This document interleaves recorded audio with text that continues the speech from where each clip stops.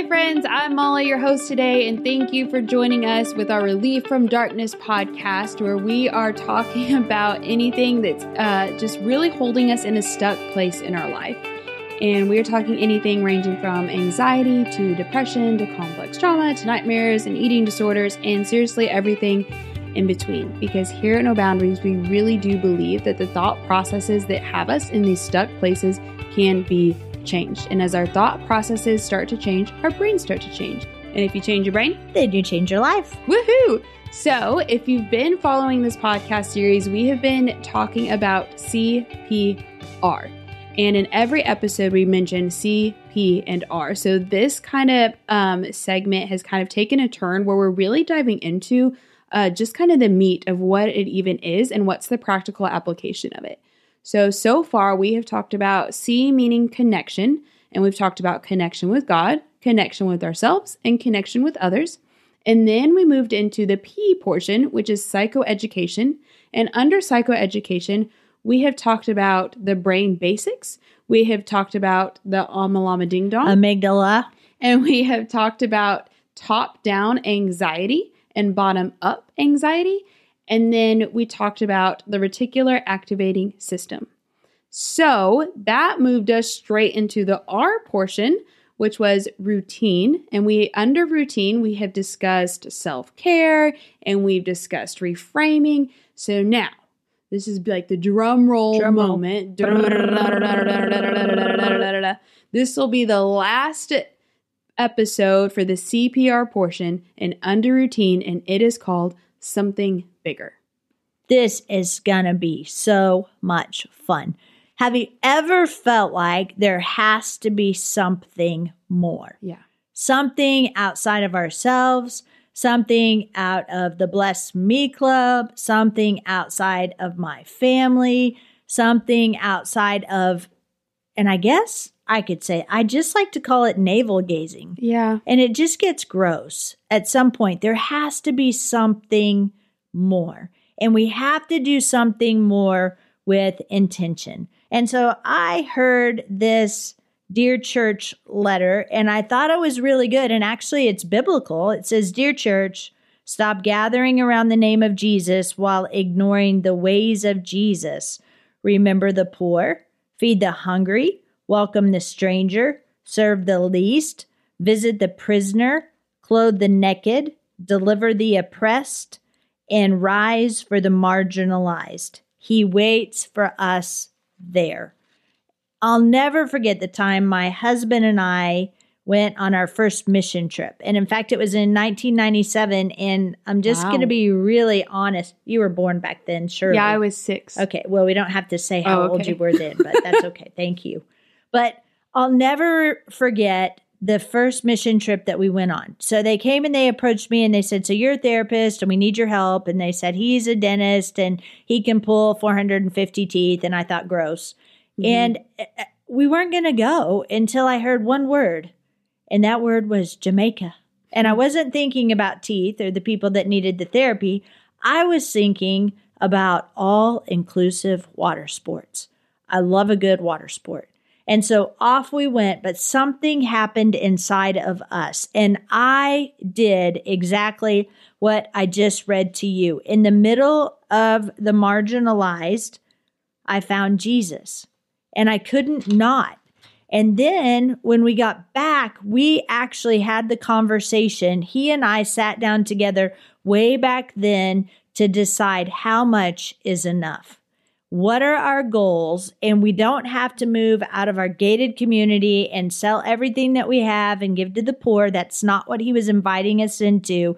But he was inviting us into determining how much was enough for us so that we could utilize the blessings that he gives us. And anything above and beyond what we had established would then go to do just that. And it really changed everything. And so in the something bigger portion, all of us need just that, something bigger. So let me give it a little bit different context. And let me talk to you about a guy way back when, and his name is Viktor Frankl. He actually survived 2 concentration camps. And then after the concentration camps, he started working with depressed and suicidal people. And in his work with the depressed and suicidal people, he actually had better results than anybody else.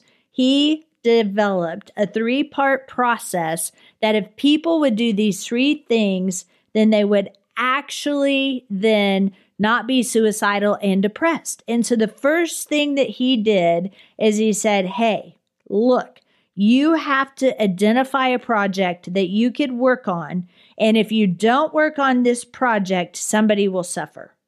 The project itself didn't matter. So let me ask you this. Are you guys involved in something that will help others, that if you don't do what you're called to do, if you don't utilize your strengths or your resources or your time or yourself, if you don't, then somebody else will suffer? And if the answer to that question is no, you better get on it. The second thing that Viktor Frankl found was that people have established hard things, which is kind of the premise of this whole podcast, that life happens and we all eventually will end up in a pit. But we need a redemptive perspective on our suffering. We have to, and this is his words, as hard as it may be, we have to search for what could be positive on the other side of our suffering or on our pits. And so, in other words, because this happened, that I'll be able to do that. Well, I really like our reframing. And if you miss that, you can go back to the reframing, because we don't just substitute just a redemptive perspective. We actually get the truth of Jesus and the narrative of our story and find out where Jesus was in our suffering. But there has to be, instead of what I would call as a therapist, post-traumatic stress, there's got to be post-traumatic growth. And so that was number 2. Number 3, Molly, you might be wondering, what's number 3, you asked? Number 3? Then we need to, and this is what Viktor Frankl established, that they needed to take other people with them. That we need a close set of friends or a community. That kind of sounds like the C in CPR. And that community knows us and accepts us as we are. So as we're concluding about this process, as the CPR process, and we're looking at ourselves and we're thinking about how are we connecting with God and how are we connecting with us and what's it like on the other side of us and how are we connecting with others and what about my brain and what am I thinking about, and I'm using all of this energy and expending all of these calories to think about what I'm thinking about to get rid of my yucky behavior, and I'm trying to be pure and praiseworthy and lovely and noble and just, and those are the things that I'm trying to think about. And when I get slammed and when I get knocked into, then the things that are overflowing are the fruit of the Spirit with faithfulness and gentleness and kindness and all of those things. As we're going through all of this process, we need to just give ourselves a break with our obsession with ourselves.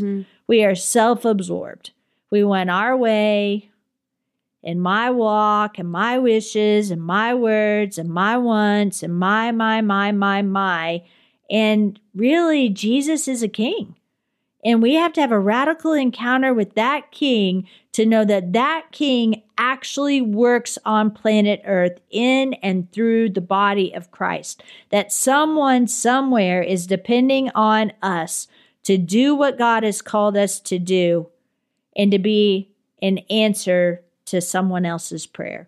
And I think until we actually get past ourselves with purpose, on purpose, with intention, then we're going to be self-absorbed and anxious and really brought to that thing about how much is enough. Then when is enough enough? And once I get the new, latest, greatest, then it's already out to date by the time I drive it off the lot or by the time I open it up and start using it. And with technology and with all of the updates and the new, latest, greatest in a consumer society, how much is enough? And when can I realize that that thing that I'm trying to fulfill inside of me, the something bigger, is partnering with the King of the universe to be partnered with him in what he's doing instead of just the me show. And it's beautiful. And it's actually a relief. It's so refreshing to know that I can use my talents and my time and my resources to actually do something bigger and greater than just me and what pertains to me that will actually have impact in the lives of others. And as believers, we know that we could do something today that could actually make a difference billions of years from now. Mm-hmm. What do you think, Molly Buck? Well, it's interesting that like the something bigger is actually what we're created for, right? Mm-hmm. Like if we're created by God and we're created for God, then that would mean that he would get to do whatever he pleases with us. And I mean, if we look at even just the life of Jesus, he gave and he served. Do you know what I mean? That's so good. Like, and I think sometimes in culture and in society, I was listening to a podcast the other day, and the guy talking, he was like, you know, we get stuck on these three things. We get stuck in our comfort, we get stuck in our health, and we get stuck in our security. Uh-huh. And so then we try to manipulate the environments and manipulate all of the decisions on what we will do or not do if it's going to feed one of those things for us. Uh-huh. When actually in the kingdom of God and in the kingdom of heaven, it's opposite of that. It's to love is really to give. Wow. And is to serve yourself and to offer yourself up. And that's what Jesus did. I mean, he walked around and he healed the sick and he cast out darkness, and he wasn't worried about what he was gaining because he was in communion with his Father. Mm-hmm. And that is more satisfying than anything else. That's so good. Yeah. And then they say, and just to go along with that analogy, the analogy of, so are we on a cruise ship? Just living the American dream, and then what about me? Or are we actually born into a battle? We're born into a war, and we're actually on a warship, and we're called to advance the gospel of the kingdom and to bring his kingdom on earth as it is in heaven, and then to have a servant mentality, a servant leadership, and to serve the others and to find him in the marginalized. And could it really be our fault because we are not responding appropriately in love to the things that need to be responded to in our society, that we're seeing some of the things that we're seeing today? Yeah. And so love it. And that's actually the thing that will be the most fulfilling. Mm-hmm. And we try to just, counterfeit and we try to entertain the counterfeit things to meet the desires, but there really is no greater feeling and no greater love than to serve and to find out why you were created. You guys, like okay, story time. Okay, go. So I recently, I've had in a couple of moments in my life that I had these like aha moments of when I knew that this is what I was created for. Uh-huh. And it's just those moments when you're like, you're super present and you're like, nothing else matters. This is it. And one of them was sharing testimony at something that we were hosting at No Boundaries. And it was my first time really sharing to that size of a group. And in the middle of it, I was like, I was created for this. There's nowhere else I'd rather be. And there's nothing else that I can think about than to see these people come to know Christ. And then the other one is I got to lead a group of some young adults to a conference recently. Mm-hmm. And we're there and we are worshiping with 55,000 other young adults. And I'm looking at these 4 that I was with, and I was like, I was created for this moment, for this time, and to serve these 4 that I'm with. Wow. To see them come to know the Lord in a radical way. And if any part of anything that I've ever gone through ever, to say that this was worth it. That finding Jesus in these moments and finding Jesus through all of the past and all of the gross and all of the whatever was worth it to advance the gospel. Wow. Because at the end of the day, that's what we're created for, that our lives would actually confirm God's existence and confirm what he said in the Bible to be true. That is why we're here. Wow. And it's my favorite thing in the entire world. I started researching, and right now I'm going to go off on a little bit of a tangent just so that you can hear my why.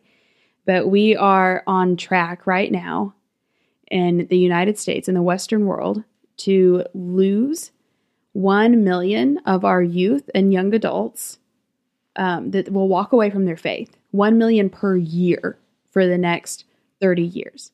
And that's an average. So they're saying that we will lose between now and 30 years from now, about 30 to 40 million. And these are youth and young adults that would say that they grew up in Christian households, that they've been exposed to Christ, but then will walk away. And there's something in me that's like, why? And this can't happen. And we can see this as a great falling away, or I can reframe it in my routine to look at it as a great opportunity to see maybe quite possibly the biggest revival that the world has ever seen. And it's the thing that keeps me going. It's the thing that I wake up thinking about. It's the thing that I go to bed and pray over. It's the thing that I want to see people know him, and especially in our youth and young adults. And I was sitting in a service the other day, and this guy was talking, and he was like, serving our next generation, can you look at it as being what you needed when you were that age? And when I can look at it from that perspective of like, what if I could be what I needed when I was that age? Wow. And offer a different something so that they're getting it then, and they're solid in their identity, like, yes, this is what I was born for. And suddenly when you figure out the thing, or the thing that you're born for, which everyone's created to make disciples, that's just fact. Like, that's just biblical. But whichever way he chooses to do that, through whatever modality and creative design, through all the 7.8 billion people that are on planet Earth, like when you figure that out, it is far more satisfying and rewarding than anything else. And so then suddenly, in light of that, the trauma or the sin or the stuck place just starts to fade. Wow. And become less and less important, because it's not that important. Yeah. In light of eternity, and in light of that there are real people hurting that need what we carry, how could we not? That's so good. And that's what I want to encourage everybody too. If you can't hear the passion in my voice or the passion in Molly's voice with what we get to do every day outside of ourselves, and it costs us something to do what we do. And if we can't afford not to, and none of us with our mental health can afford not to have a project that's bigger than ourselves, not to do something that puts the bounce in our step. As she talked about, this is what she thinks about. This is what she prays about. This is what she wakes up with. It is so important that we save ourselves from ourselves. And a lot of times I have people that'll come to me and they'll say, well, when everything lines up, then I'm going to. And if we don't do it now, if we don't start now, then we never will. Or other people will say, in fact, they interviewed everybody in the United States that was participating in this particular survey. And they said, if you could ask God one question, what question would you ask God? And it was across the board. Everybody wanted to know what they were created for.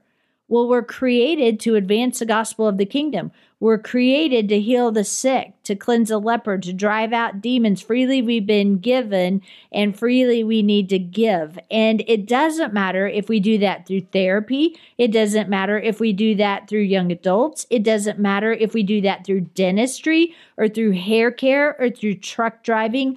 All of us need to take the skills and the everyday thing that we do, and we need to identify a way to help others. And it reminds me years ago, after I went on that very first mission trip, I couldn't not do it. So I started volunteering with the homeless community.